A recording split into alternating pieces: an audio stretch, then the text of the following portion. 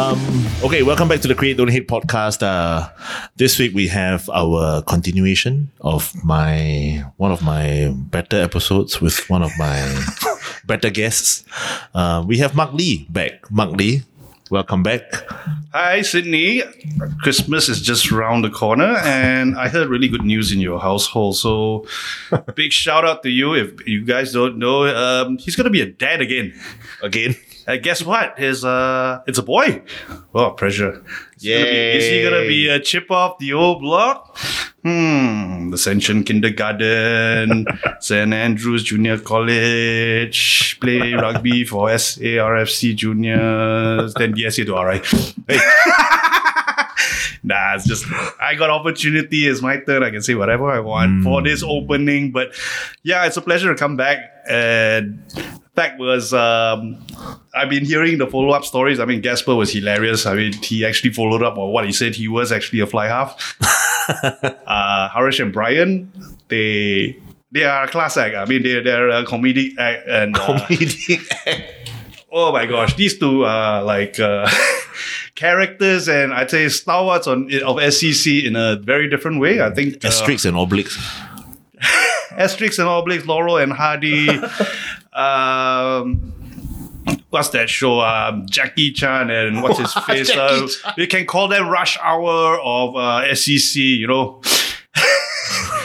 Yeah. Rush Hour. Yeah, so yeah, dynamic duo, but really interesting stories. I mean, I think my biggest take was Brian playing badminton and Harish playing football, and and Gasper playing fly half, and it's very interesting stories. And I'm glad to be part of this whole series again. And yeah, thanks for getting me back on. Okay, Mark. I think the last time when we spoke, you spoke a lot about your time in school, how you went from judo champion to joining rugby team, and then after that you moved on to ACJC, and then that's when you started playing like serious rugby. Yep. Maybe we take things from there, like after ACJC, what happened? You went overseas, I think, for a stint, right? And before that we had this the dreaded thing, NS. Yes. NS. Yes. Hey, you guys, how many of you guys are out there? Okay, NS back then was not 2 years, 1 year, 10, it was 2.5 years. Yeah, so let's just cut it. It was NS. And funny enough, I was in crossroads, right? So I was deciding, all right, do I need to be a proper soldier? I mean, there was an inclination to sign on or look at possibilities. My dad was a full-time fighter pilot back then. I was an officer in the Air Force. And I think when I was growing up, it was quite obvious. Everybody had comics, they were reading Hardy Boys, having toys. I had books on war. Jane's annual book of aviation, 1989 to 1990. You can tell me how fast an F-14 Tomcat can go? I can tell you right now. Mach 2.34. Right? And what's its payload and thrust. And you read about wars when you're like really young at like 10 to 12. How many times do you watch Top Gun? Actually, Top Gun was pretty crap. I mean, I'm more of a platoon guy.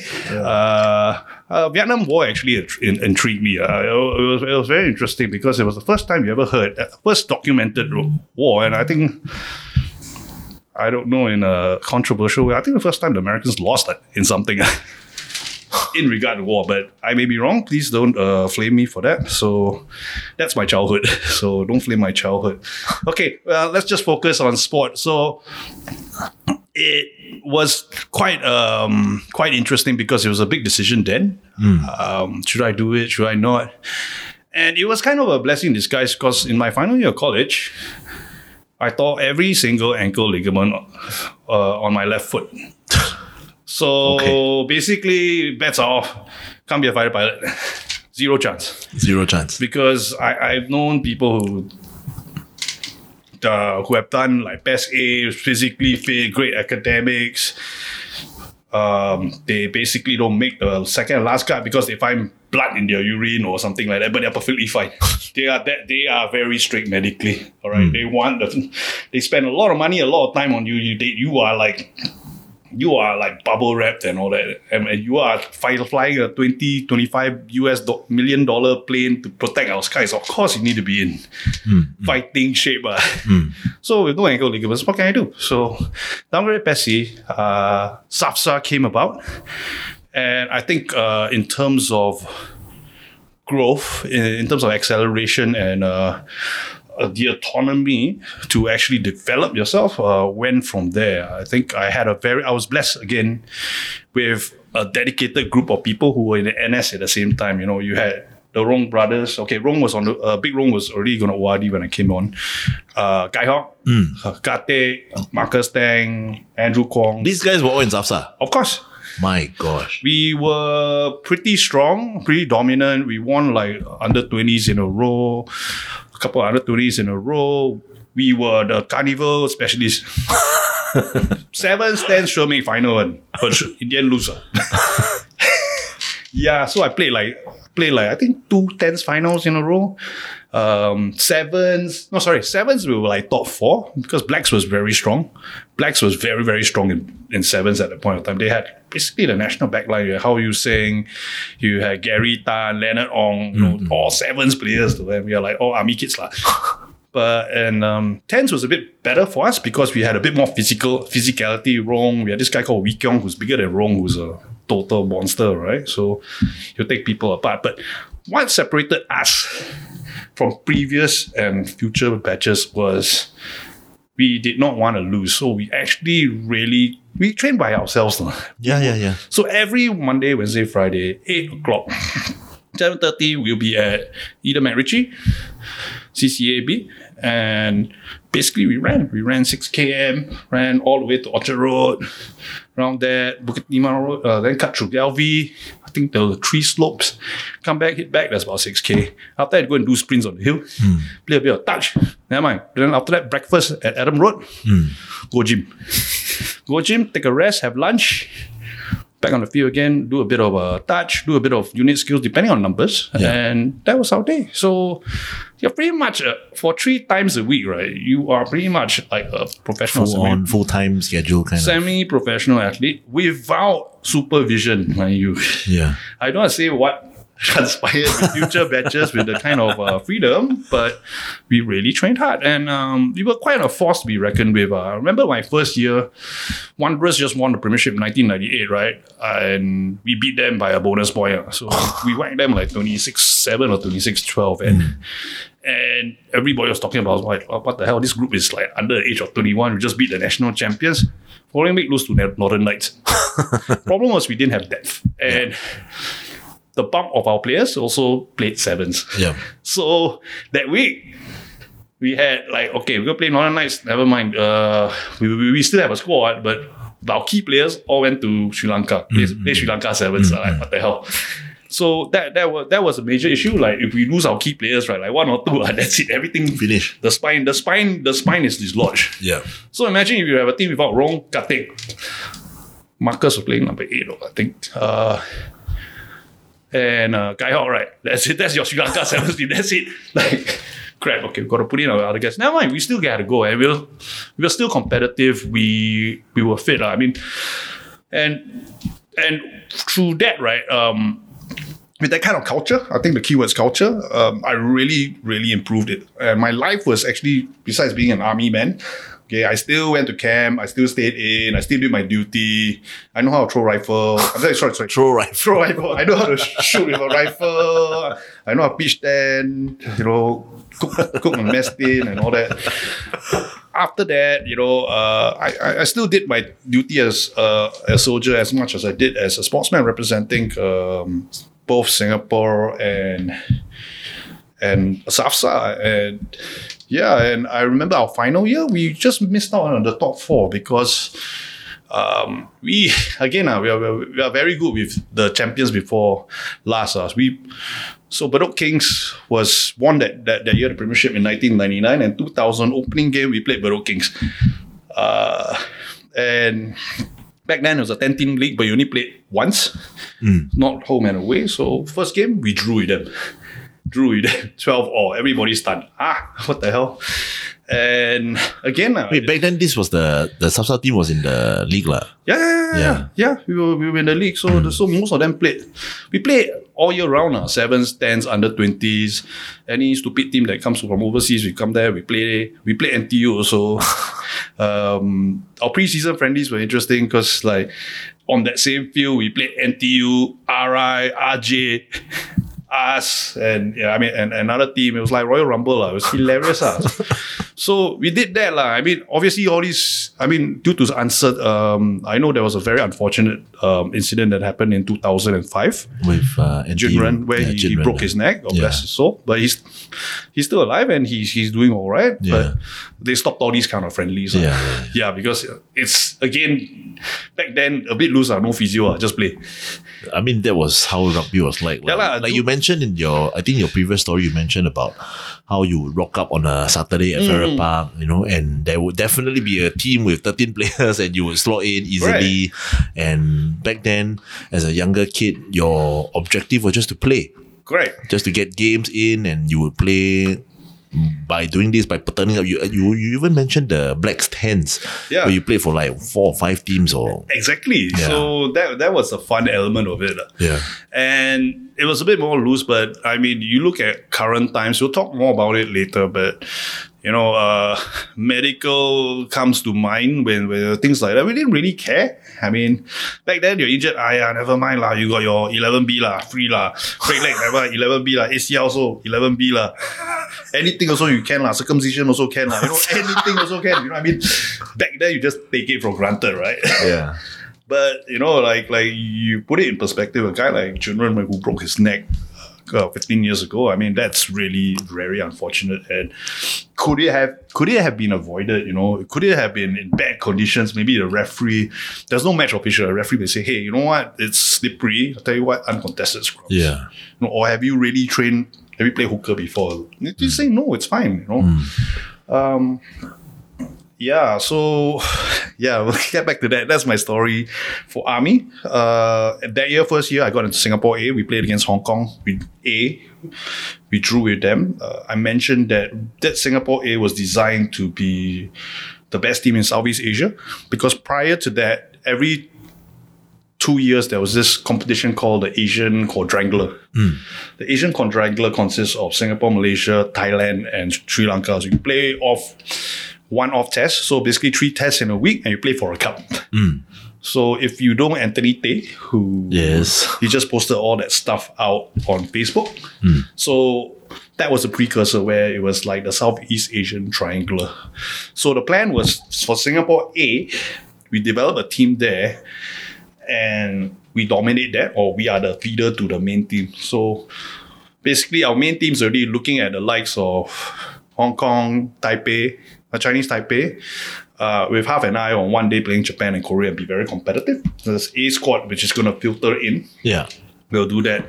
But unfortunately, that didn't happen because I think the powers to be felt that 3 test matches in a space of 6 days is absolutely ridiculous.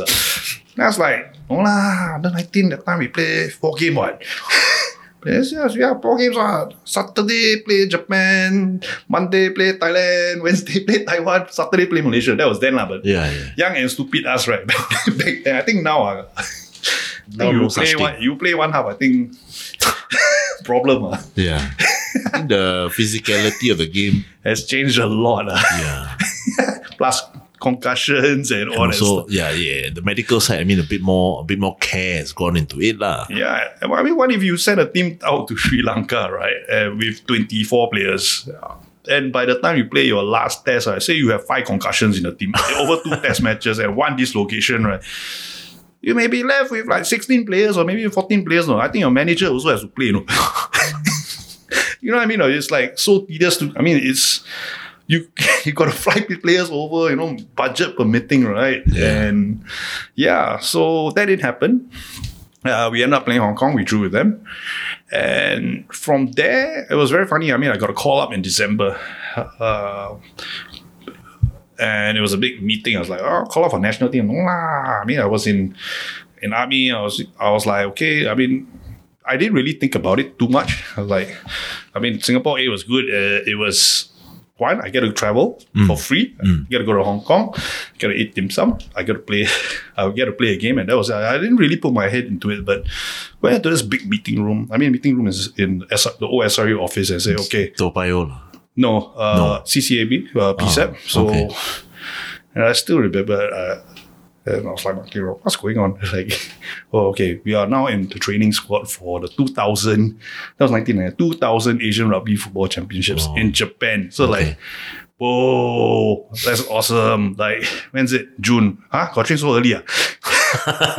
So that was end of the year, and wow, it was probably the most physically and mentally challenging preparation I've had for myself at that point of my life. Right. And at the point of time, I was managing the SAPSA side in terms of like writing attachment letters, getting them out, doing logistics, playing into formation, inter-unit rugby, trying to fix SAPSA friendlies and tournaments if we can, so that we can remain active throughout the years and throughout the year, so our players get the chance to train and play for something. So yeah, it was very challenging for me, and competition was really no joke. I mean, the fact was I think there was only 4 props going up, and I think about 10 were shortlisted. And those 10 guys are list, Andrew Kwong was one of them. Big Rong, Puda. I don't know if you know Ray. Yeah, and Kopin, of course you know Kopin, right? Yeah. So you got a myriad of players, right? Just to do that. It's like, wow, if only I was second row or something, like 2 meter tall. Lesser competition. Yeah, just me, Martin Williams, Anil. Oh, sorry, I need to say this and. Okay, sorry about that. Sorry, listeners, about that. So, and it was really funny that we went through training, physical testing, bip tests. The first half was quite brutal. We did a lot of gym, sprinted a lot. Second quarter of the year, we had a new technical director come in.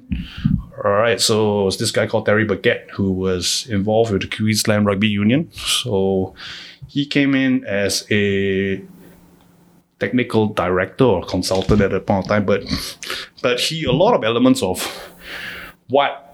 how we play now is actually attributed to him and a coach later on called Matt Ryan, especially when it comes to set piece, the way we want to go forward and all that. So he brought in new ideas to how we wanted to play. I remembered the main event, which was a trial game on, I think it was a Tuesday night, 2000, somewhere in April or May. It was crazy. It was like 2.5 hours or 2 hours of rugby. Where was this? In CCAB again. Okay. And so back then, I think you mentioned in the previous episode, like everybody thinks that the home of rugby is like CCAB, but back in your time, the home of rugby was actually Farrer Park. Spiritually, yes, I agree. Then during my time, we take for granted that CCAB used to be a favorite training ground because majority of the national trainings were at Yio Chu Kang. Yes. So now that I'm hearing from you, like a lot of the sessions were actually at CCAB. So that's another story. If there's a part 3 or 4, So just to sidetrack, in 97 or 98, they actually put up a brochure or a tender for Yio Chu Kang Stadium. So that was initially going to be home of rugby. Just the whole idea was to build it up, put up hospitalities, offices, and all that. Yeah. But I think it kind of fell through. So I don't want to know. I'm not sure what happened, but there was a plan to make Yio Chu Kang like. I heard that plan also. Yeah. Like even when I was playing, like still ongoing, right? You're still talking about it. And what's the worst part, right? The stadium got to close down though next June. What? I seriously heard it, but because Yeah. there's the stands and then there's the grass patch that side. Correct. So I heard they were going to do up something and like Yeah, you said, yeah, yeah. hospitality and host games and all that. Yeah. You get those like architect go and draw. Yeah. No, I really heard that. Like, Yeah, correct. Scrum machine one corner, then the top part, the flat part, right? The Ramly Burger do like, Yeah, they were yeah. all glass, no. and the peak of all this conversation was when we hosted the A5N Premier Division. Walao eh. So when we had, we hosted like Japan, Kazakhstan. Yeah, correct. Right? So That was 10 years ago. 11, that was when I was hearing all this talk lah, like, whoa, Yojuka is going to be home base and That was 11. I heard that when I was 11 years old when I was like 11 years before that. Oh. That time you were what? I don't know, you were watching X-Men on Saturday morning. Or no, probably like 1998 or something. 98, 97, 98. They put it in like the 98, I was SIU. primary 6. Yeah, probably watching X-Men. X-Men on Saturday morning, 10 a.m. that kind of thing. Ponteng training, whatever lah. Ponteng water polo So they were training. talking about it. yeah. Yeah, so they're talking about it. I mean, never mind. Comes with a long sigh. I don't know. Okay, never mind. Cut to the chase. Went through that. I don't know. To this day, I don't know how I got picked. But anyway, because they played in eights, not quarters. So it's like eights, right? And I played every single 8. I don't know why. Maybe I thought I was like roadkill lah. Just put him in lah. Never mind, this guy's still going and all that lah. I mean, the fact was I went in there. I honestly had no expectations though. I look at the people around me are like, wow, this Simon Campbell, wow, monster. Buddha, monster. Big Rong, monster. All these people I respect though. Huge respect. Like, just play lah. Just play. Somehow my then girlfriend from Sydney just landed at 11 o'clock in the morning. Okay, never mind. We hang out, then go eat chatterbox or then like, wow, jalat. Then drink Starbucks. Hey, don't you have a trial? Don't worry. Went in there, take 2 Red Bull, go and play. Like, wow, numb. Next day, I remember they named me. I'm like, huh? So that was that first cut. Yeah. So I was like, oh my God, I'm actually in the squad. But unfortunately, I didn't get picked so I was named to start. I was in the squad against Taiwan, the first opener. But I didn't get to play, right? I wasn't named in the 23, but I played in the Singapore A game against Taiwan. So that was like my first real senior international tournament, because Taiwan was ranked 3rd, 4th in Asia. And like, wow, I mean, that opened up my eyes, playing against that, the pace. Different. If you want to describe how we play, right, it was like, you remember the scene in Jurassic Park, right? When you run out into the field, right, then you hear the thunder or the roar, the raptor run past you, the brontosaurus and all that, right? It just felt like that, that scene, I think it was like the kids that were running in the field, and it was like a massive stampede and all that. It was like bing bang, everything was happening. They were running away from the T-Rex or something. Something like that. It's that same. All the other dinosaurs were running. And it's like there were people screaming and all that. The Taiwanese are so noisy. They're like, they talk like dinosaurs also. You know what I mean, right? So I mean, Yeah, so on the pitch, it's lie. Yeah. I don't know. Yeah, perhaps. Yeah. Everything, I was like, oh my God, it's just, whoa. And funny enough, we lost to them by 2 points only. It was a very good game actually. We took the lead, but I think they had the experience. But we can say we credited for that because we softened them up. That was bad. Last time you play on Tuesday test match, right? Taiwan came and play friendly against us. Saturday they play test match against Singapore. Siao one. Never mind. Again, that was then back then. So they carried on. They played on Saturday, and I won't say we comfortably beat Taiwan, Chinese Taipei. I think we were down initially. Then we came back and won. But it was even I didn't get to play. It was nice for first time to be part of that whole thing. Yeah. Because our whole goal was the Asian champs. Yeah. But this was the Tri-Nation, so that was the first thing. I didn't get my chance in Hong Kong. I was still trained. Not only because I want to get better and spend less time in camp also, sorry.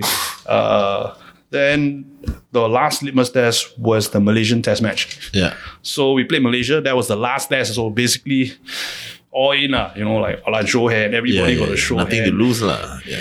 And Yeah, and that match, Malaysia and us, we have this massive grudge for the longest time. And I remember reading Anthony Tay's photos and all that. I think it was about 2 days ago prior to this. And I remember the Malay mail saying that was in the 1990s or something. Oh, we are group with Singapore. We've never lost to Singapore before. I'm like, I get the hair from my back, right, all standing, like, basket, press right about us like that. There's just, like you said, there's something about this rivalry, right? Yeah. It is a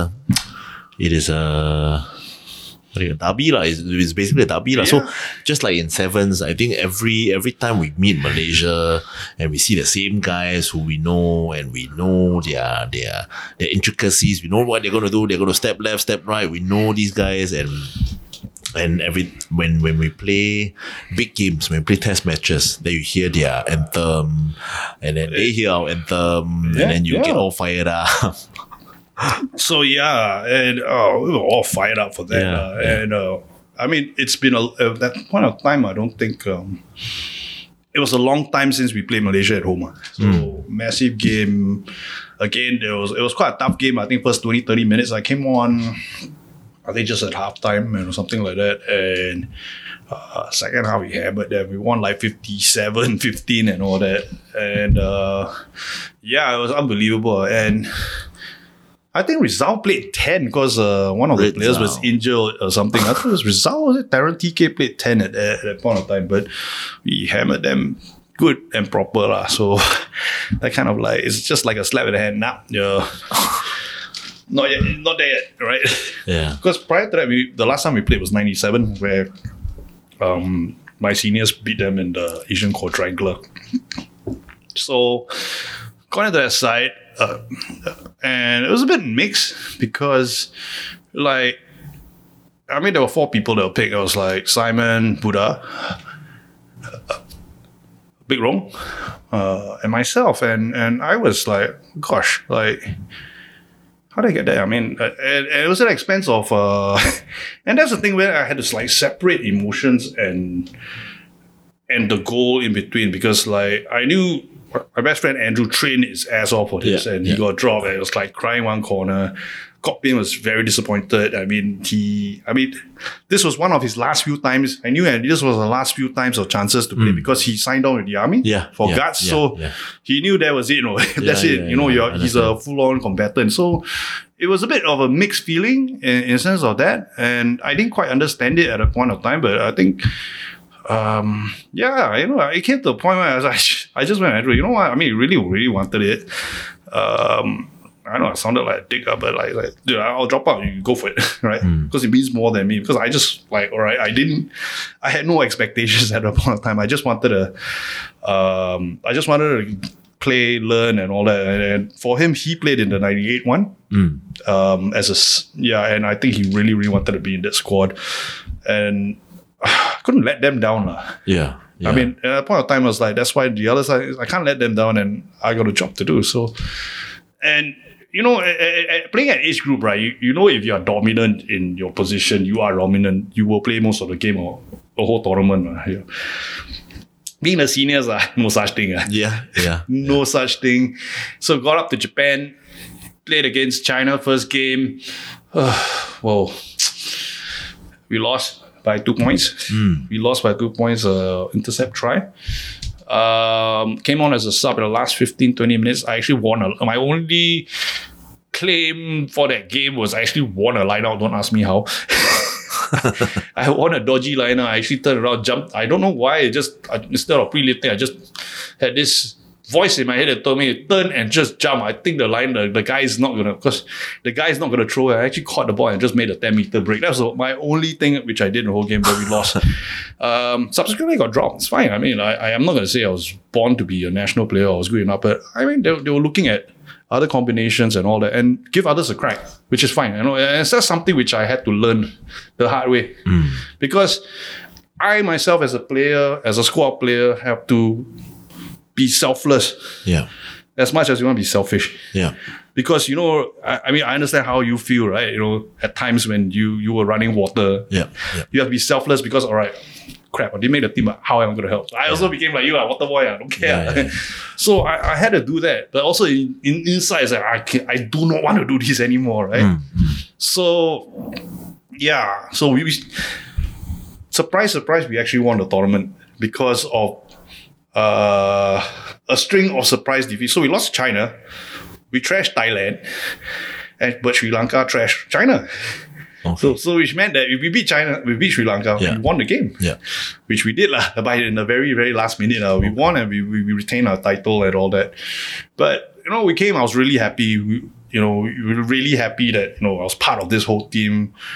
We were the last anchorites, I would say. The last few anchorites.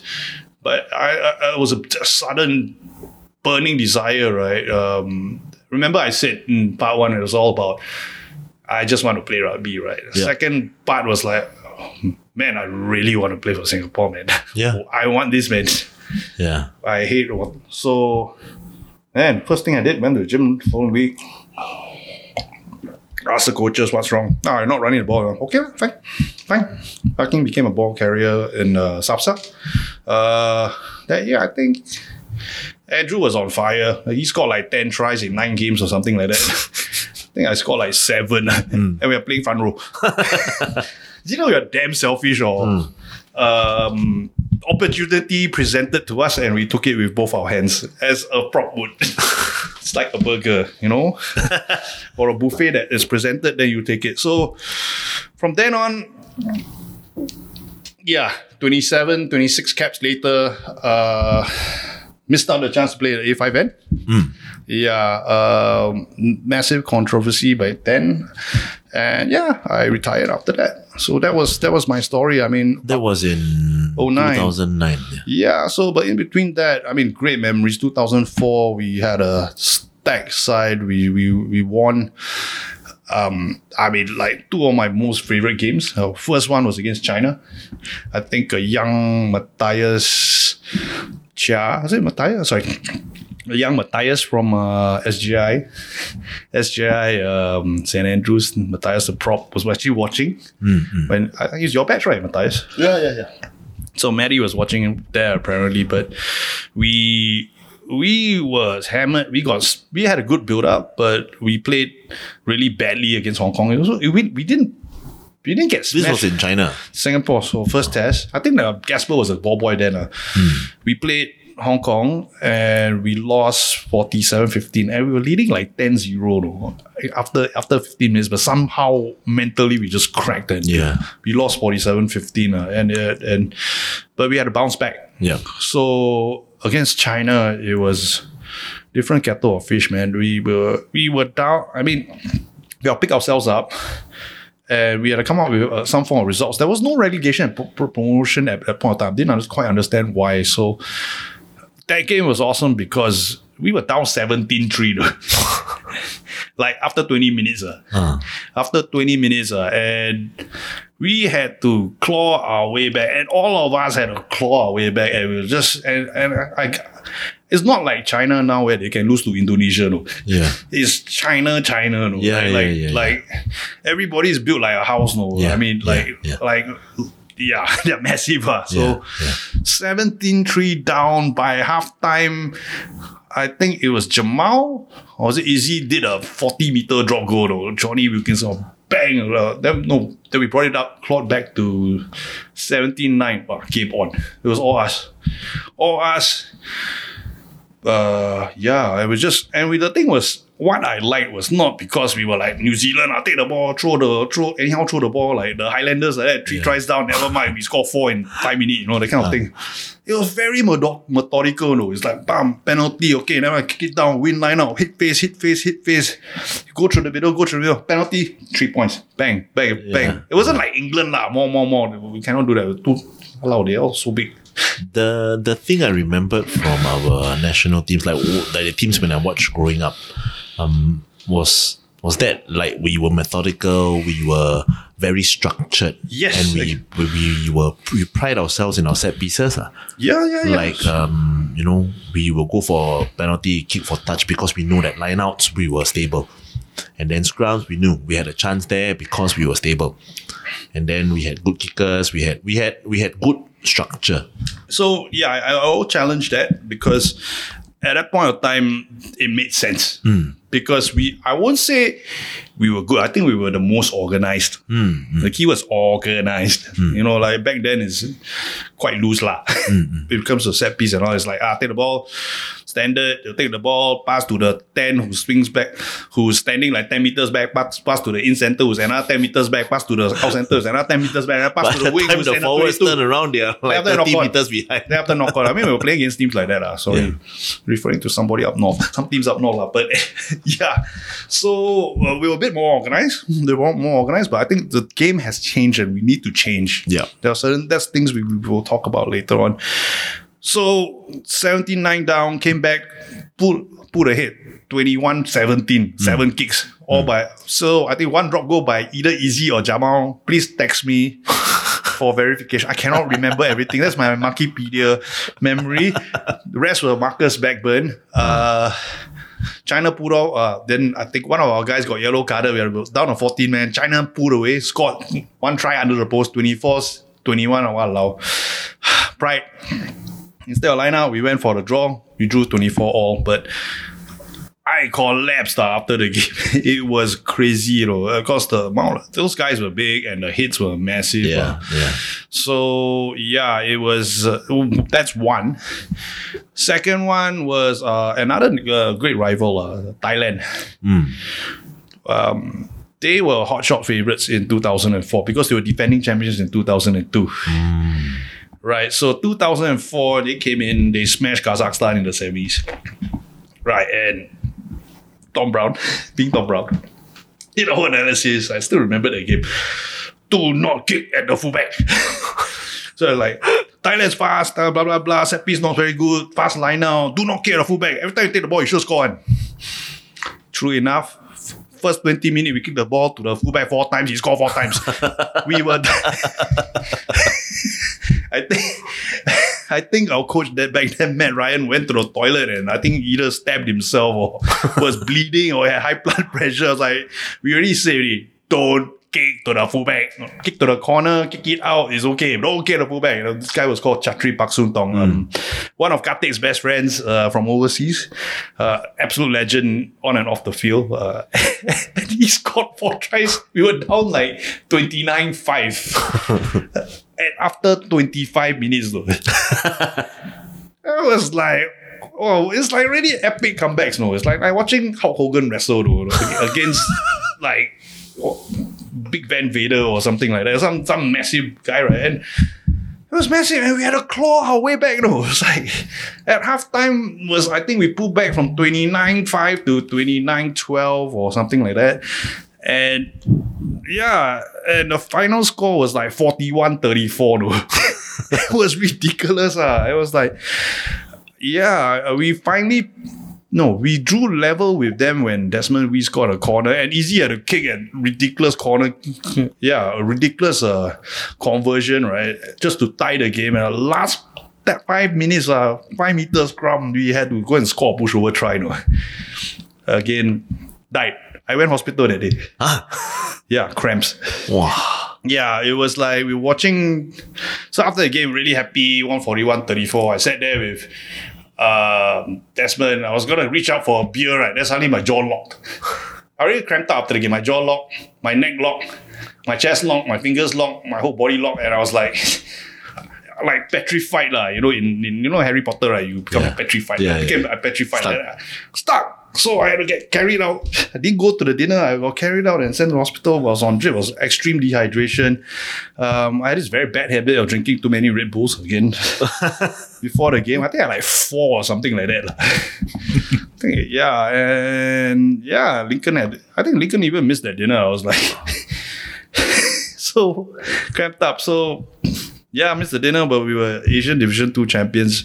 Again, like I said, it's one of a few times we didn't get the opportunity to knock on the door to the main competition because I think at that point of time we were pretty much level with at least Chinese Taipei. And I think we would, with that team, we would have definitely beaten them. And true enough, in 2008 we did, and we had a final chance. Had the chance to get in the A5N. Yeah. Because last time it was very protectionist. Yeah. You win also no point on it. It's like No like paper value. no promotion, no objectives. Paper value lah. I think back then it was a bit more structured. Like when HSBC started sponsoring it, it became very, very structured. And there's a pathway from backwater. Sorry. Backwater. I'm not gonna say backwater. Developing nations like so and so, they play like Division 4 or Division 3, and they can work their way up. And there's a pathway and the grid to the World Cup. No? There is. There's actually a pathway. No, for us, it's like, okay, play Asian Champ every 2 years. Okay, this year World Cup qualifier. Okay, you don't win these 2 games or you don't win this game, out. Yeah. That's it. Yeah. That's it. Nothing. Yeah. Nothing. It's not like, you drop a division, then you see, in 3 years' time, I want to get back into Division 2. How are you going to do it? Then you got to have a master plan, right? Who are your players? You're going to have that by then. Yeah. Your coaches. And what's your minimum level of expectations as a union, and what do you have to do to contest and all that, and do you have enough time? Do you have the resources to do that? Do we have the budget? I think most important. Yeah, do you have the budget? Quote from Resi Erasmus. Have you watched the documentary? Is it out already? I can send you the link, but I'm not going to tell you where it came from. Please. So there was a quote, and I think at that point of time, Resi Erasmus asked the CEO of SA Rugby asked Resi, all right, I want you to come back. I say, I think it was something along the lines like, I think we can win the World Cup, but I need one thing, money. Money, not to pay himself, but resources to pull, because there are 2 factors. One is get the best minds to assemble. Yeah. Assemble and have formed this think tank to see how South Africa can win. But the other thing is they got so many players overseas playing decent rugby, because the rand is so low. Even though they're not playing Super Rugby, they're playing in European Cup finals and blah blah blah. Which is tough, right? That's the tough thing, right? To actually compensate them enough to. Yeah, you look at a master stroke, Cheslin Kobe, man. Master stroke. The smallest man in rugby. It's like Shane Williams will be in tears though. Wow, this is my new Xiang lah. I want to be like him though. Not Cheslin Kobe want to be like this guy. Is like wow. Yeah. So that's that. You have money, and money is a resource lah. Sadly, it is. Yeah. It is. Passion can only do so much lah. Yeah, that is the reality. But that's that top level lah. But yeah, we have a more important commodity in our place. It's actually not money. Actually, it's people. So that leaves off that. We will not talk much more about my international career, but it goes. I mean, we want to move on to coaching. But I think I need to stress that people is very, especially in this amateur space, right? Yeah, I think it's really important, and from off the field and on the field. If you don't have the right people or necessary people or resource, right, things may not work. If you don't have aligned goals. Yeah. So 2008, played my last international against Chinese Taipei. Casper scored a corner. We were in the A5N. That was the one that easier to kick from the corner to. Oh yeah, I mean I can send you the video. I think he kicked to the corner. He turned around. I saw the video on Facebook. He gave a Cristiano Ronaldo moment, right? Remember when Ronaldo scored for Man U? He smashed the ball. He turned around. Yeah. Arms into the crowd. I was like, that's easy. Nah, Cristiano copied him lah. So yeah, we were in, but unfortunately I did play in the 2009 squad. It was a very difficult moment. It was tricky. Yeah. I didn't get picked anyway, along with a lot of other people.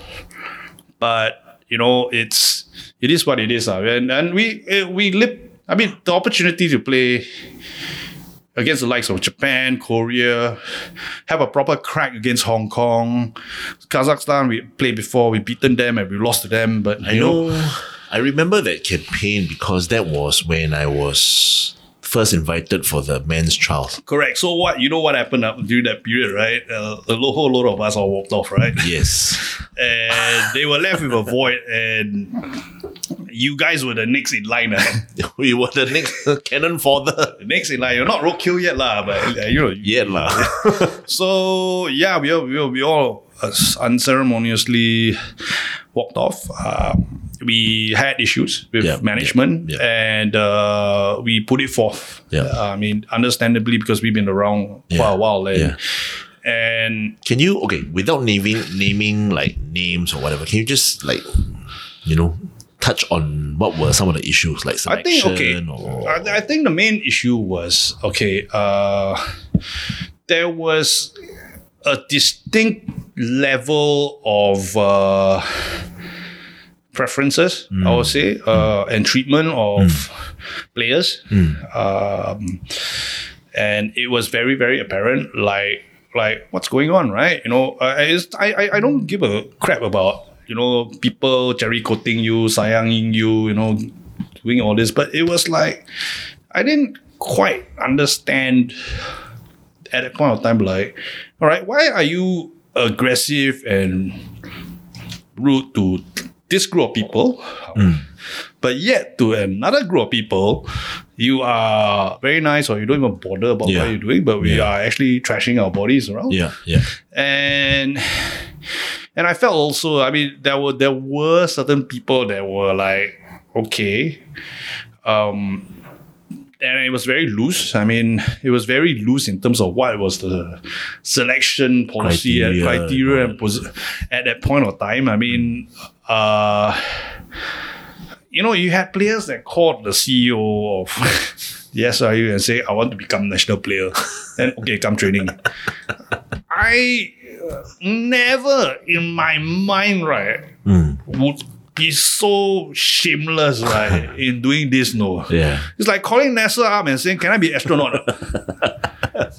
I'm like, I was like, what the hell, right? Yeah.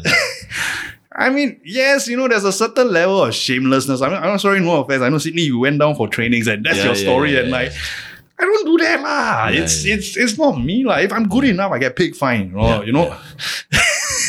But yeah, that's quite extreme. That's extreme. You have at least you choose your battles well. Yeah. You choose your battles well. Okay, I know I just missed out, but never mind, I do. Yeah. But yeah, and you do that, and funny lah.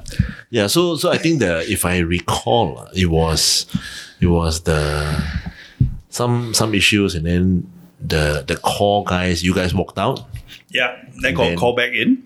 Yeah, then got dropped. Yeah, and then they called us, like the fringe guys, and that was the walkout period. They had a friendly, right? Yeah. So we, like a couple of the guys with me, like we just got called into the 7th squad. In 08 or 07. I think it was you, Ochok and all that, right? Yeah. Ben Go and all that. Ben Fong. Ben Go was very last minute. Yeah. Ben Go was very last minute right at the end, when I think a couple of front rowers got red carded or something, suspended, and just like that. And I think it's on one side, I regret. I mean, it would have been fantastic. Play Japan, last ever international. I wanted to retire already. I was 31. I was already broken already. Right? And my first real cap game at age group level was against Japan. My last one, finished off with Japan. Good story. Good story to them, right? Yeah. But it was never meant to be. So it doesn't matter. You accept it. I'm not sore about it. I'm proud of the boys that put their ass on the line. That game, I mean, everybody was expecting them to lose by 200 points. Oh, that whole campaign, I think there was an air of kind of like we knew that we were going to lose kind of feeling within the crowd and everyone, because there were a couple of games at Yio Chu Kang, right? So everything was leading up to that Kazakhstan game. Yes, exactly. Yeah. And it was make or break, because you choose games, right? If I can just be realistic. That's the reality, After you choose Kazakhstan, if you don't get through, right, your next one is Hong Kong. Yeah. Shag. very shag. You got to target your games though. So, I mean, like poor Malaysia, right? Now play, right? I mean, thankfully, how the rules are set, right? They don't have to play Philippines 2 years in a row because Philippines have to issue a challenge, like wrestling like that. Lay the smackdown on them. Okay, we play next week. I want you last right. Okay, I play you 2 weeks time. I kill you. I kill you. Lay the smackdown on them. But smackdown didn't happen the last 2 weeks, namely by the transient nature of the Filipino players, and it just didn't happen anyway. Because I think, especially last year, they were on sevens mode. After they won in Taipei, they are focusing on SEA Games already. So both teams are both sides. So so you have to target games. So it was very disappointing. I thought we could have pulled it off, man. I even then, as not being part of the squad, I was like, it'd be great if we win, and it's great competition. So because the first game I watched it live on TV, we played Korea. We got smashed by them. I think 65-0. But I mean, God be willing, it was not like how do I say, a game where you just gotta lie down, die, and let them run around you, But we were trying. We were really working hard. But it's just the difference in level is there. Is it? The fitness, the skill, the speed. I think the one key thing is speed. That's the thing that I noticed. Like we can be strong, we can get ourselves fit, but the speed of the game that they are used to is very different from what because I was talking to Ishraf the previous episode. So I was talking to Ishraf, like the speed of the game here, no matter how many times you play or no matter how good the players are, it's a different pace. Yeah. It's a different pace. It's not about physically fast. No. Yeah, it's not that. Your execution. Correct. Speed of the drill, speed of the moves. You win a lineup, pump, ball. By the time the ball leaves, by the time you break off from a lineup, the ball's already at the 12 or 13 already. Correct. It is that fast, so you can't blame that. Kazakhstan, I think the game plan against Kazakhstan was correct. But unfortunately, they were damn physical. Yes. We lost, I think, 19-17. Yeah. Then I think so. Hong Kong didn't, and we watched the Hong Kong game. They actually didn't bully us, contrary to belief though. They just killed us outright. Every time the ball reached to Royal Vati, bang, score. Score. Like computer game, press turbo. R1. Press R1. Then after that, pass to whoever, score. Walao, it's every time the ball hit Royal Vati, that's it. Try. That's it, try. Yeah. So it's like build up to Japan, right? You're thinking, walao, Well, who they have? James Arledge, Ryan Nicholas, all their foreign players or import are all full-fledged pro, miss out on All Blacks, play super rugby, like xiao liao. I was like, okay, fine. They did not. I mean, I think Iwatani, Kiko Tani also played, right? Kiko Tani. The one who's the one look like porn star, the one with the beard one. Play Sunwolves. I don't know lah. Yeah, but anyway. So we put on a commendable fight. I think it was like 49. It was a good game. 49-15 now. We played horrendous rugby but close. We kept the ball.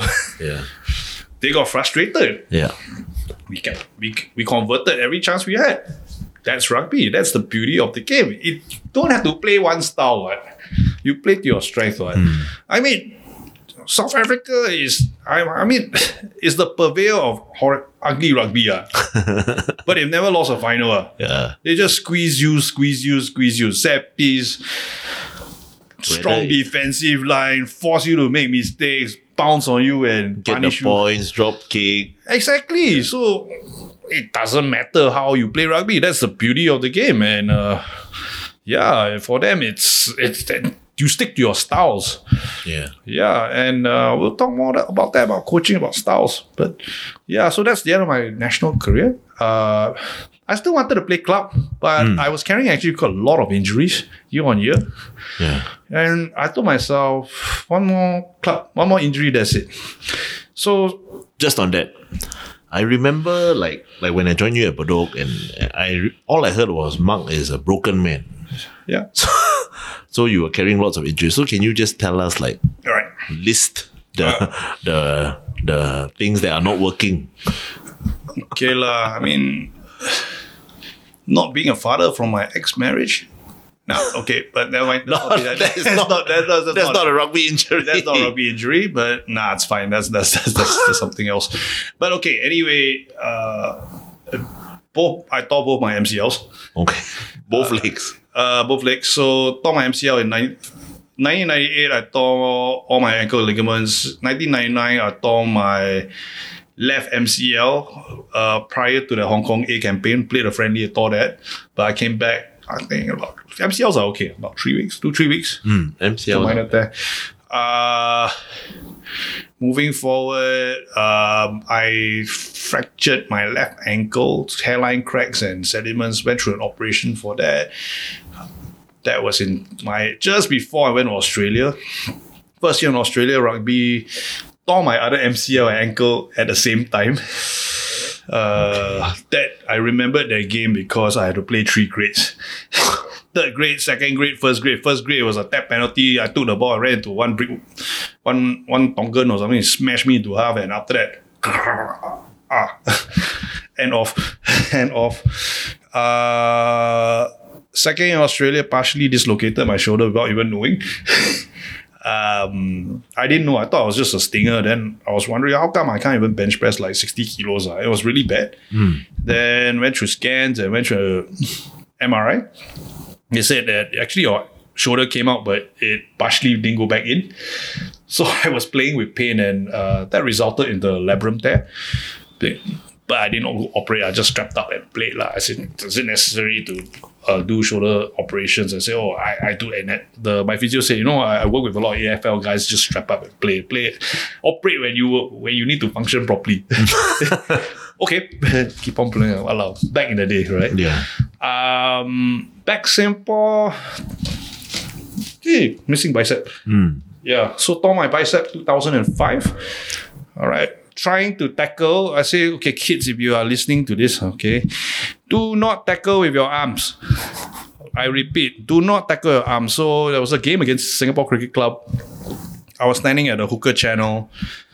We lost the line out. I went to try to grab our famous explorer Grant Rawlinson with my left arm, thinking I am Mr. Fantastic from Fantastic Four. Reach out, Stretch. Mr. Stretch. Got him. He's only 60 kilos, but he's also quite a strong fella. I mean, yeah. Twisted his hips. I heard. Torn. Never mind. Stupid me again. Decided instead of going through Western medicine, right? So I knew right, if I am going to go to the sports council physio, right, 6 months, some form of op lah. 6 months gone case. Yeah. Under the guidance of Piros. Brother, I need your help. I tore my arm lah. Never mind, I help you. I give you this number. Okay, so this guy, I think Sue also saw him before. Sue saw his brother. So I went to this Malay dude, Urut guy. Walao, my bicep was actually higher than this. And he actually pushed it until he went halfway through every other day, because I said, all right, I need to play this season because I know that we have a damn good chance to win this year. Yeah. And I want to be part of this, and I know I can be part of it. And yeah, and I survived that. I was like literally doing that. Karen was helping me out also. I was like wearing padding and all that. If you actually see my 2005 picture, I'm like holding on to my left arm. I was like, because I was just playing with pain. Yeah, Acoxy, all that useless one. Just play. Just play only. So yeah, won that premiership. And 2009, okay, then following year, tore my quad. 2007, injured my shoulder again. 2008 was actually injury-free because I thought I retired. But I came back to play this 2008 Taipei campaign. Yeah. And I played in the league. 2009, tore my calf during the A5N prep. Yeah. You see, this like catalog can write story already, right? Oh, how, yeah. So I said, all right, one more injury, that's it. No more. Went to the gym. So Breeze was spotting me. I was going to the gym.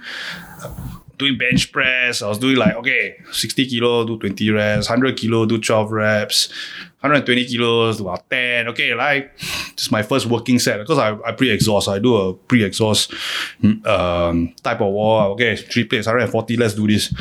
First rep, okay. Second rep, as I lowered, I heard. Whoa. That's it. I knew you knew already. That's it. You're not gonna play anyway. Tore your back. Right back. Preset, are you okay? I said, never mind, it's fine. Right, never mind. Back, got it checked and all that. I said, better see Karen again. I said, necessary to. I said, hey, my back actually quite loose, quite mobile. It's not supposed to be like that. Remember, she told me it's not supposed to be like that. So went to see P-Ross's guy again. Got treatment for Karen, but I knew that was it. That led me into coaching. Meeting you, Motley Crew bunch and all that. And unfortunately, 2009 mirrored. I won't say the down period or end of Broke Kings, but I think at that point of time it was transitional anyway, because if you think about it, a lot of us were going to retire. Yeah. So you look at our squad, right?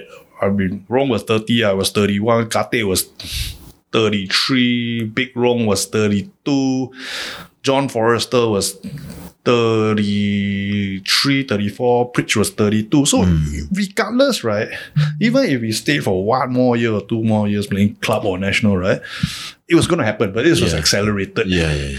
So I remember when I first joined, right, the Prem's team John Forster was there, Pritch was there, Dallas, Greg and Andy. Andy Mac, yeah. And then and even with those guys already, I think in the Premiership we were already struggling already. Yeah, depth and all that. And you think about it, we were playing at our by right competitive peak late 20s, late 30s, not married yet, right? Still, I can go. But we I think from what I saw back then, we seem to always miss certain key players in key positions or whatever. I think the biggest one for our club was actually second row. Second row was massive. I mean, Frank Boulier came in, but he was actually a number 8. He had a confidence. Gus Mackay, towards the end of his time in Singapore, he had to play second row. Rong had to play number 8. So second row has always been a problem, but I think in the last few years it's changed. We used to have a very good backline, with the likes of Andrew Kagoro, Pritch, Forrester.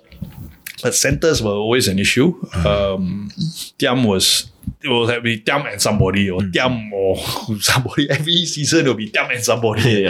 Tiam will always be there, but there will be always somebody, because that year Andy also, I think he bunged his shoulder. Then Greg was moving back and forth from 10, 12, 15. But I think what was crucial was Danny had to move on. I mean, no choice. Because he was national coach, he had to be neutral. He cannot handle a club role and national role for the sake of the country, right? You cannot be seen doing that. So in his defense, he had to move on. But the problem was there was no succession plan. And it was very strange, because I said, I'm done. I'm not playing anymore, because I was quite into scuba diving at a point of time. Yes. Yeah, you were diving a lot, I remember. Diving a lot and all that. I still hanged out with James Valentine and Greg but JV, JV was captain but it was struggling. I was like, how many people come on training for 3 grades? 8. Huh? No. 8. Then I think one of the club members who was helping out in the coaching was... So how I got into coaching was pretty accidental, because I came down and asked me, can I help out? I do coaching, because I've always been helping out. I was like a resource coach for Raffles. I did coach Brian Lim in 1997 when they all guest played for our under 20s. I won't say coach manage the engineer formation in inter formation. That one only you coach one just go there, just don't let in so many tries. Whatever It's like whoever got more star players in your team, right, sure win one.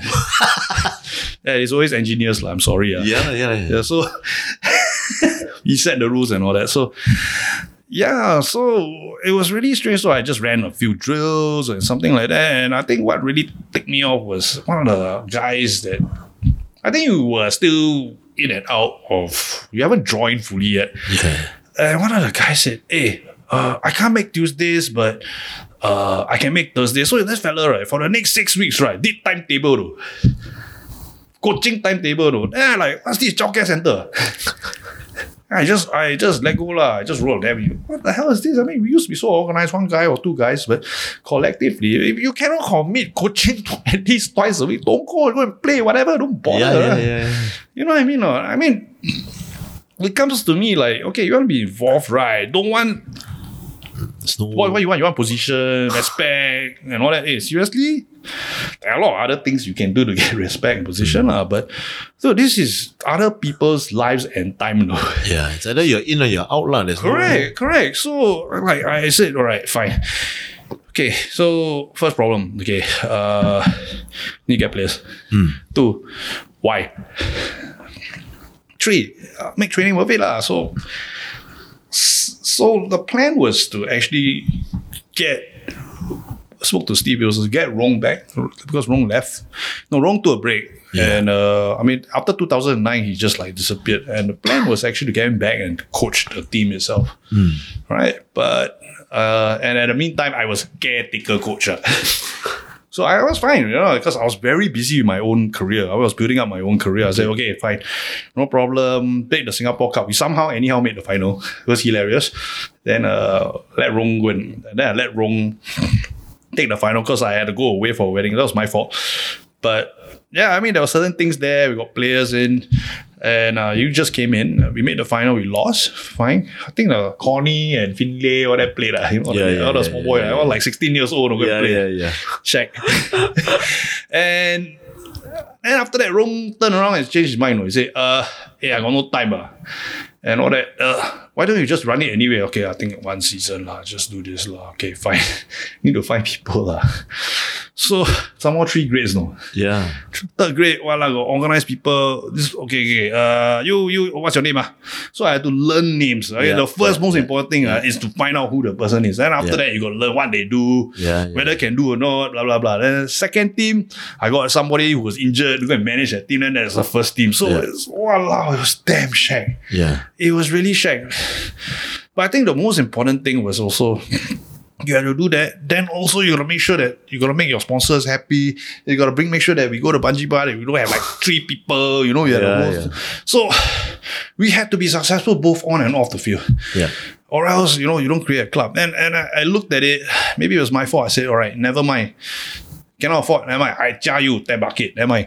Bungee Bar sponsor food, But we wanted to create that thing because if the times are bad, you're losing games, right? What keeps teams together is after the games. Whatever makes you tick lah. Yeah. And I had to do it. Yeah. But you know what? I think the most important thing about this whole journey I had with Bedok was that comes with me was we learned from every season. Yeah. I think we did. Yeah. Because I can dare challenge people. I can dare say, a lot of our players have been around since then. Yeah. I mean, you were there for a while, but you had no choice to go to Saints. Well, then you came back, you went to SEC, which is fine. I think you're back at Saints now, right? Yeah. Work has it. So, yeah.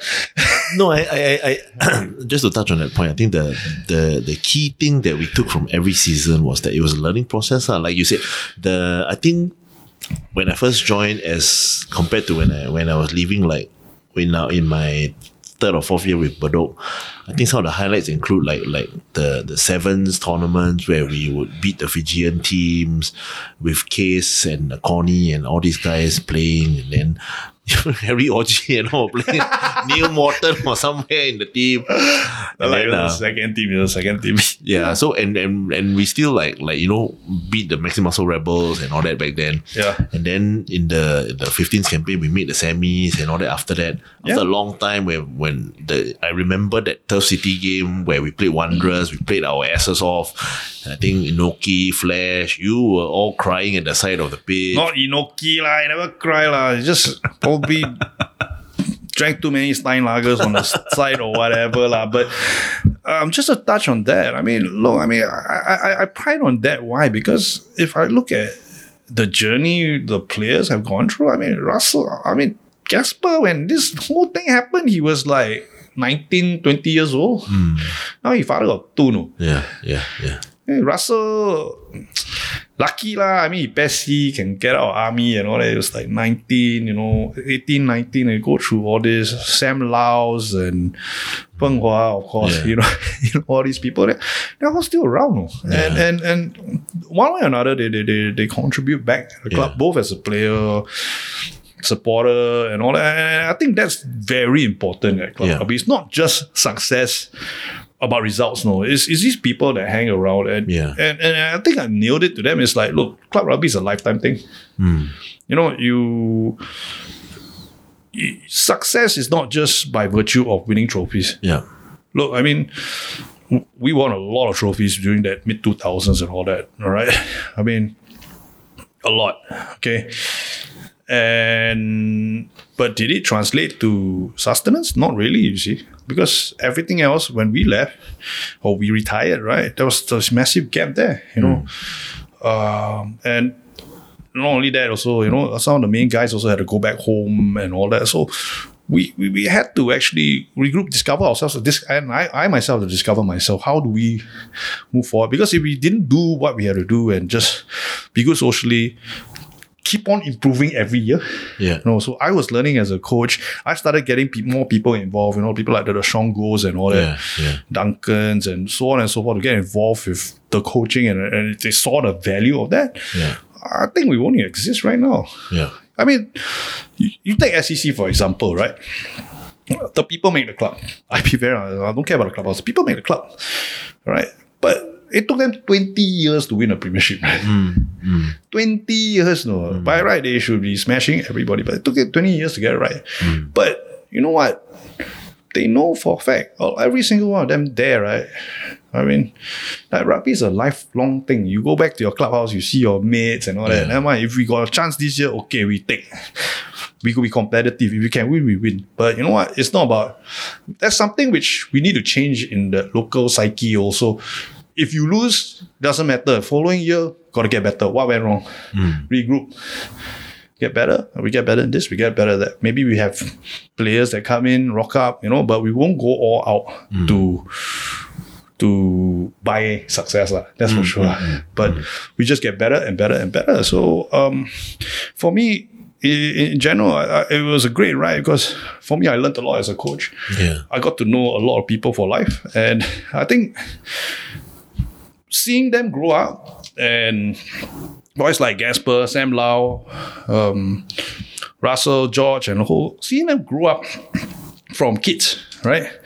Young kids, enthusiastic, and still balance rugby and their careers, get married and have kids and still contribute as a player. I think that's better than winning 1 million premierships. Because for them, they're still involved, both as a club, as a player, both for country and club.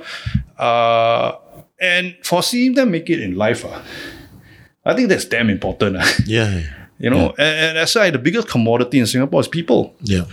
People, developing people. I think that's really, really important about in this whole space. It's not about who's the next big thing.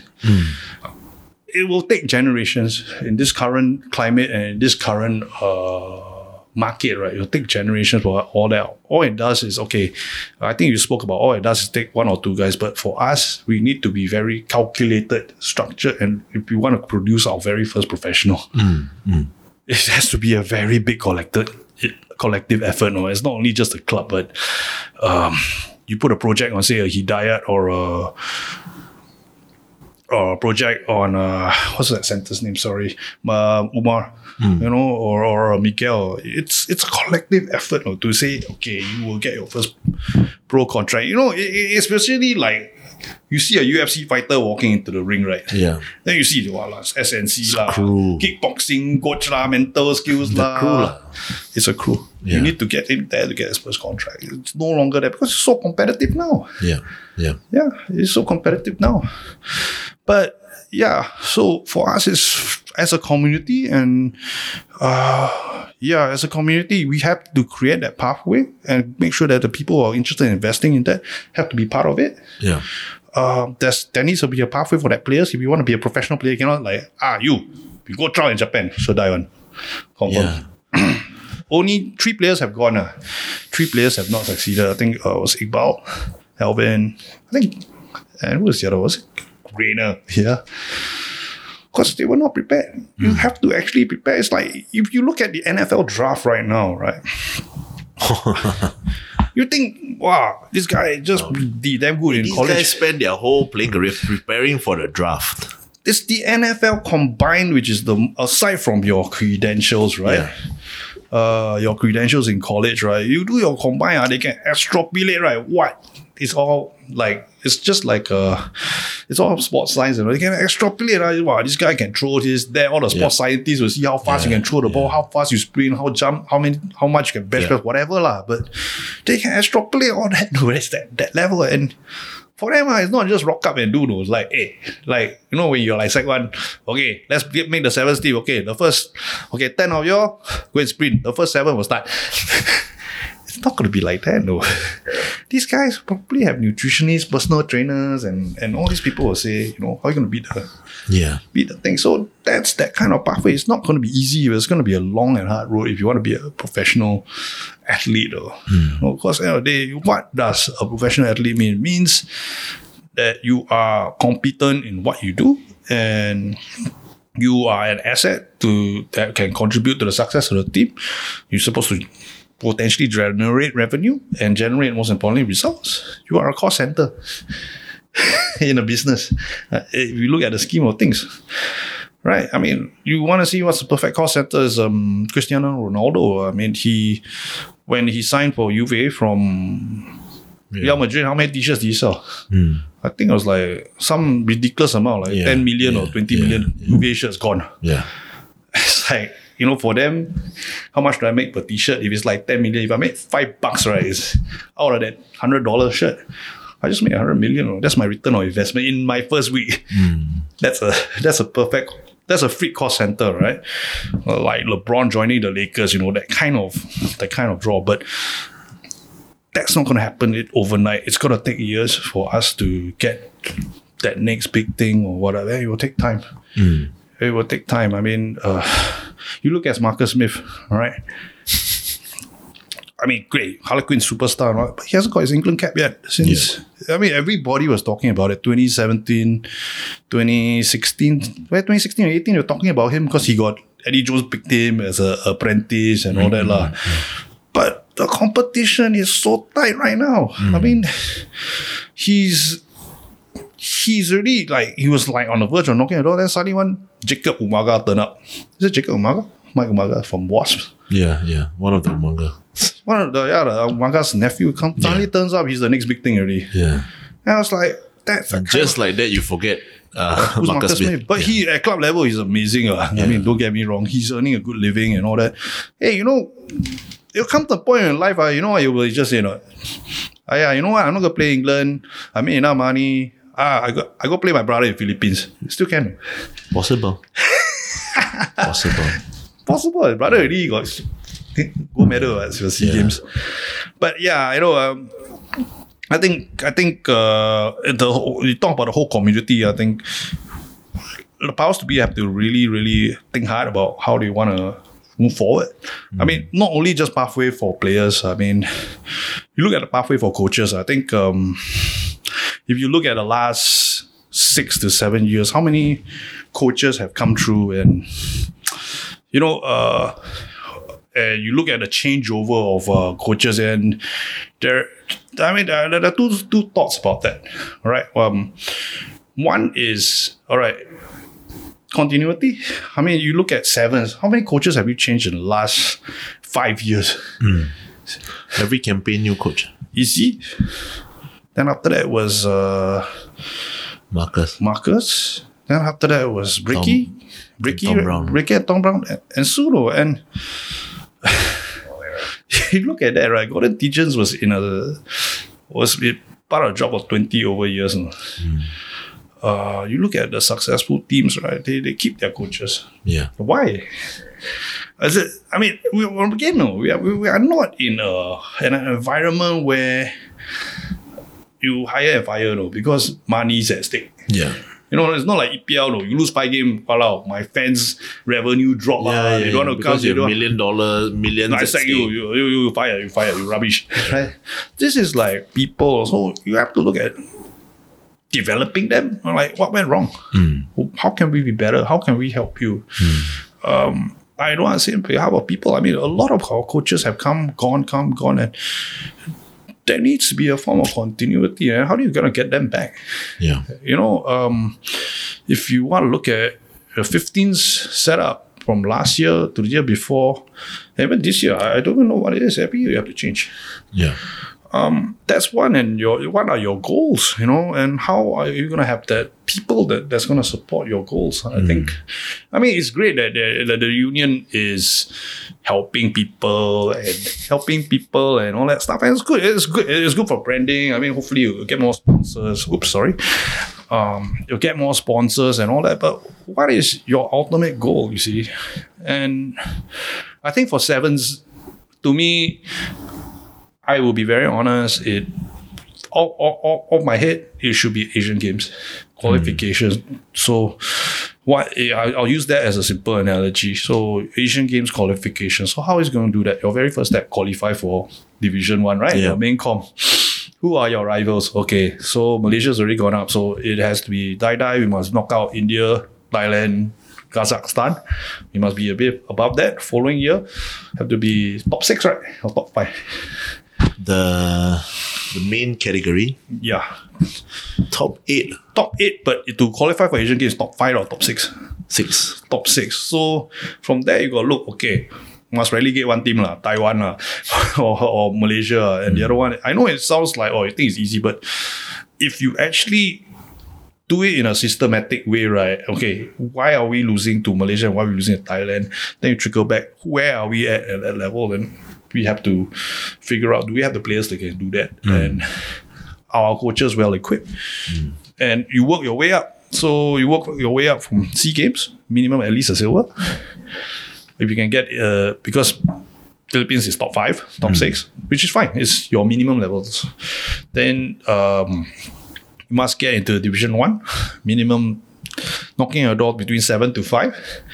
Then we're in there. So, and when they are exposed, the whole key thing is to stay there and get exposed. If we can get into 1 or 2 Asian Games and we realize, okay, hey, we're actually same level as Hong Kong, China. Not because they're bigger and faster or what, but I mean, we can catch up physically. SNC, look at SSI, the gym's crazy lah. So we have the gear, but no idea. You know what I mean?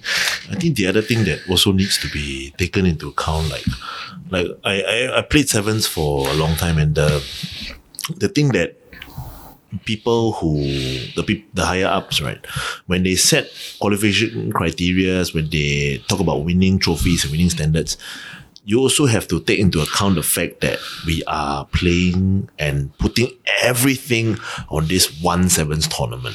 Exactly. Like, for example, okay, your target is SEA Games 2 years' time. But that is 1 sevens tournament. Correct. World-class players, fully professional, they train year in, year out for a year's worth of sevens tournaments because they know that sevens is such a fluid game. Any team on that day can beat you in any single match that takes 14 minutes. And anything can happen. Correct.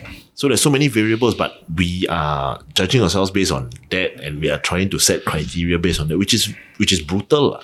It is brutal. You also have to look at the funding perspective. You have to look at how sport is funded through success of games. But having said that, you got to think a bit out of the box. Like you're going to say every year, we're going to win Asian Games Gold, SEA Games Gold, right? It's like Sidney Kumar saying, you take tuition, you study, and I just want to get 50% in my exam, sure fail one. You aim for 100 lah. You know what I mean? I said Asian Games qualification. So if you want to look at the 15s perspective, very simple. Okay, I won't say simple. At every 4-year cycle, okay, because there's no game, organized games, right? Every game cycle get into the World Cup qualifying, get into the final rounds of the World Cup. So that means one below rapid charge, which is actually the ARC. We are involved and say we are part of the Asian side of qualification. If you get into rapid charge, maybe in 10 years' time, our goal is in 10 years' time, we want to get into rapid charge. That means somehow knock off Hong Kong and Korea.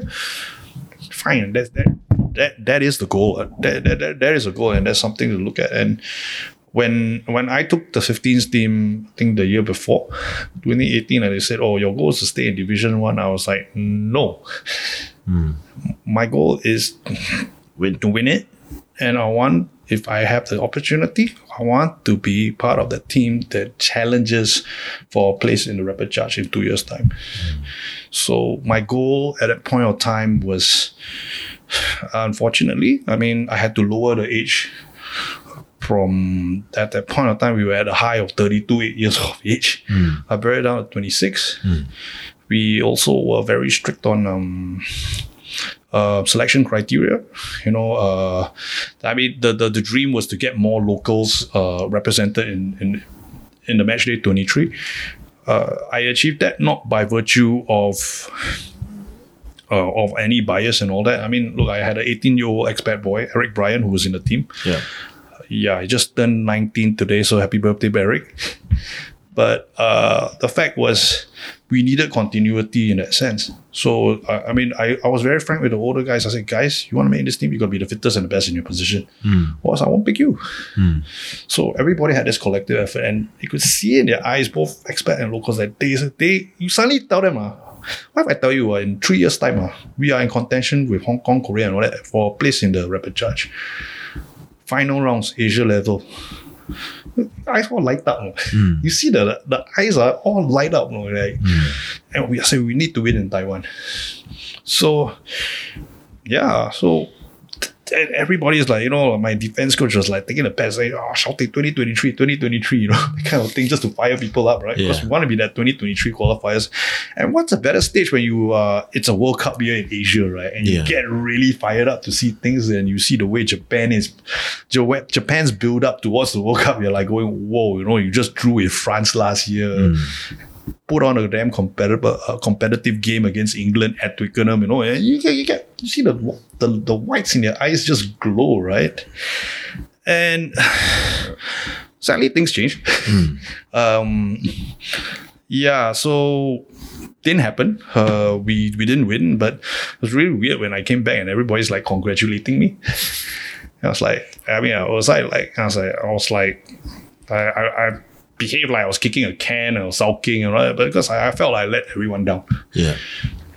I let everyone down because it was a journey which started with my under 23s back in 2013, when I had guys like Daryl, Keith, Declan. They were all playing, and for them to play again under me in 6 years later, and funny enough, it was like Daryl's first cap, Declan's first cap, and it was a pretty awesome feeling, seeing them cut through. And even through the years, all the 23s and the 19s, I coached, like Bernard was also made the team and all that. So he's also your boy from Saints, and it was nice to see them collectively coming in and have that goal. And it was a good mix between the expats and the locals. And like Mikey was fantastic, the boys, Charlie Lambert, always an asset, even though he was playing hurt actually. But and for him to come to me after the game, it's the first time I really played for Singapore and we lost. I cried. I really, really wanted to win. So we didn't. I don't. I think that was pretty much the end of my involvement with coaching in the national side. There are changes right now. I hope for the best, for them. I just hope that pathways can be written, but there must be something realistic. Yeah. There's be something which can also help the ecosystem in terms of you just think about it. The guys who were involved in the last few years and where are they now? And it's very sad lah. It's very, very sad. People like Zaki, Ashraf, Marcus, even to a certain extent. Marcus has some value, even though he can be improved. Daniel Tiam. Wow, the list goes on. Hardy. Where can he go? I can ask you that question, right? And these guys are at the right position to one day, like say, if somebody steps down, the next person comes in and they are there, they're ready. What have we done to actually help them become better coaches or be leading coaches for this country? So I think, yes, there's your Zoom meetings and all that stuff, but there must be a good sell-in. Yeah. There's a sell-in, we don't get paid much lah. Let's put it this way lah. As coaches, and we're not there for the money lah. I example my 2013 coaching stint, right? All my money went to t-shirts. We didn't have a team t-shirt. I had to go and buy from Uncle Siong one t-shirt, get it printed. Then I had no warm-up singlet. Never mind, I had to call John T. Hey, John T, you got maxi muscle singlet? Okay, can. Uncle Siong, can go and print for me. Habis. all my coaching gone. All my money gone. Yeah.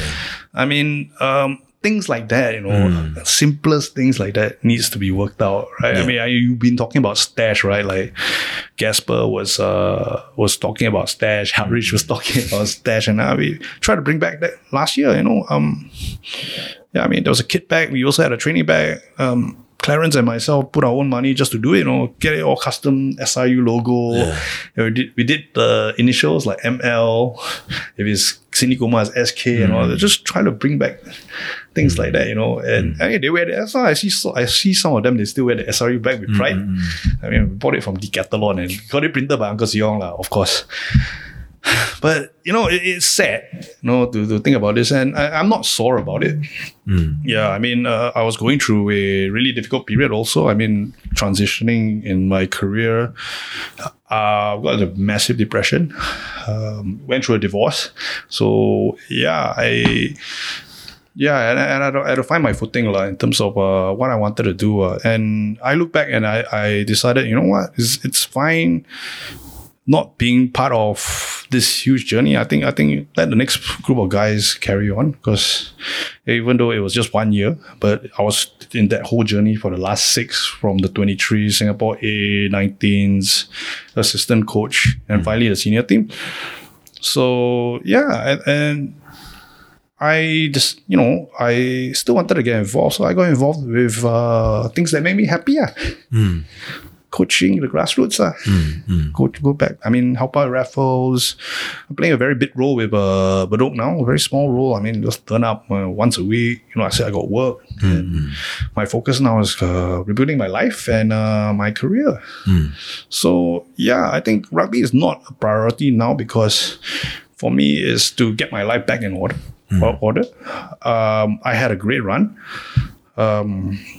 But there were sacrifices that made that costed me certain things in life. So so I that's where I am right now with regards to sport.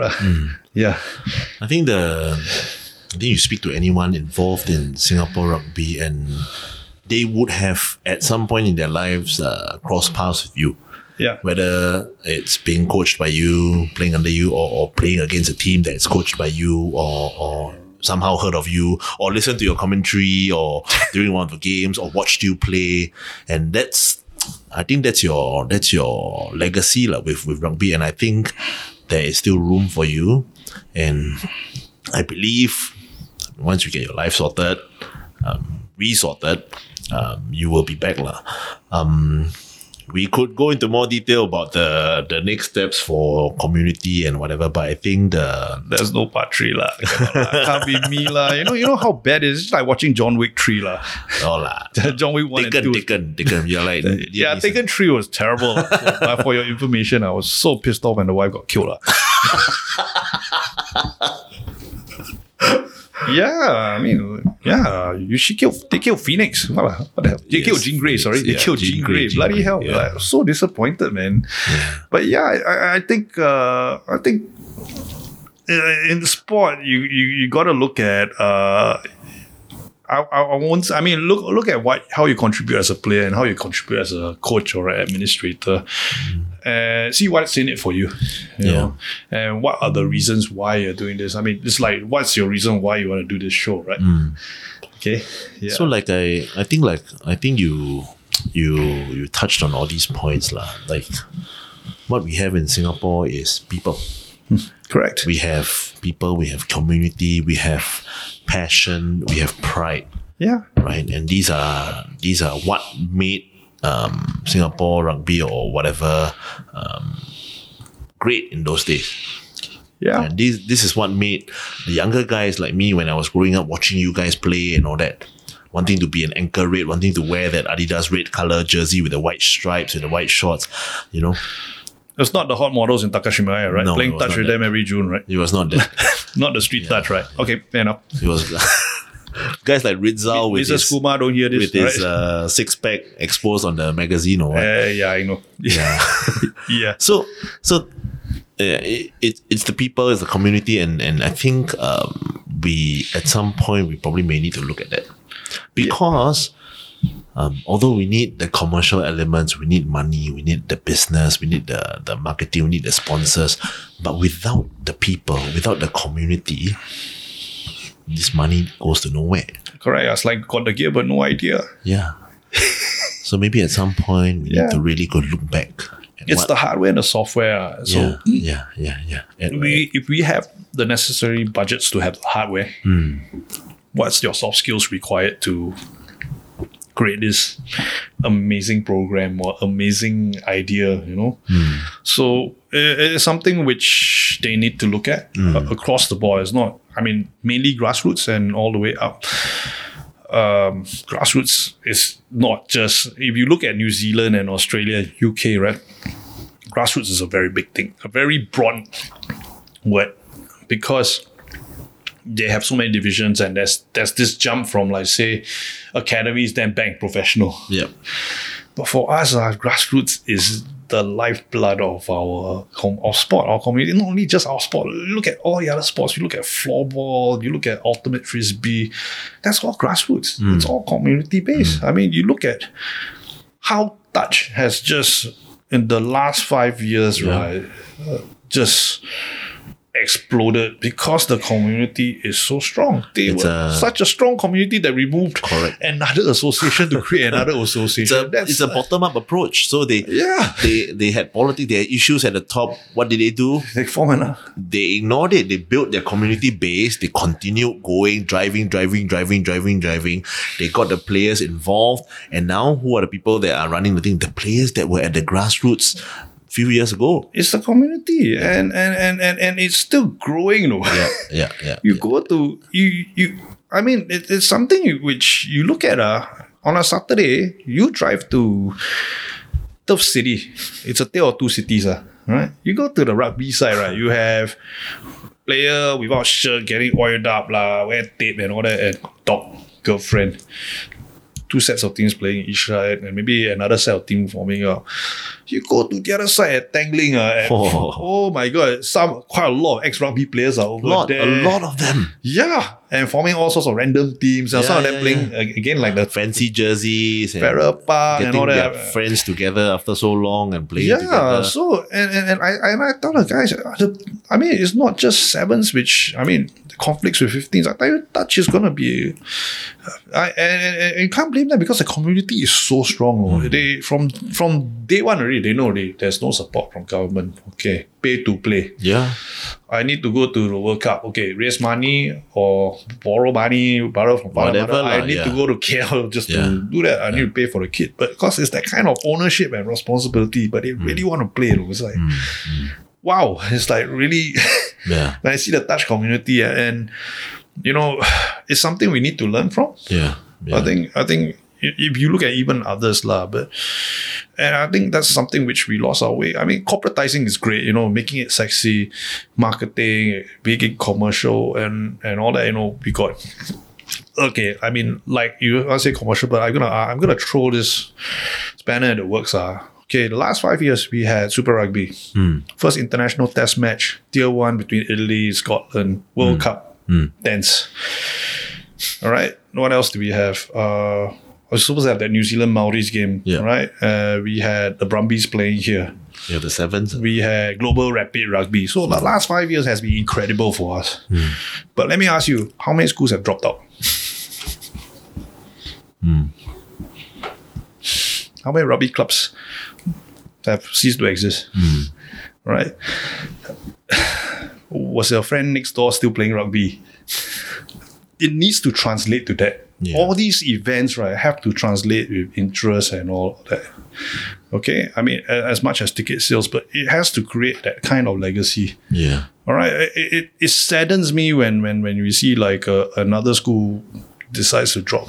Because that's years and years of work which the previous cohorts in SRU have done with the development officers just to build that school, create their programs, and get the game going, you see. I mean, regardless of results.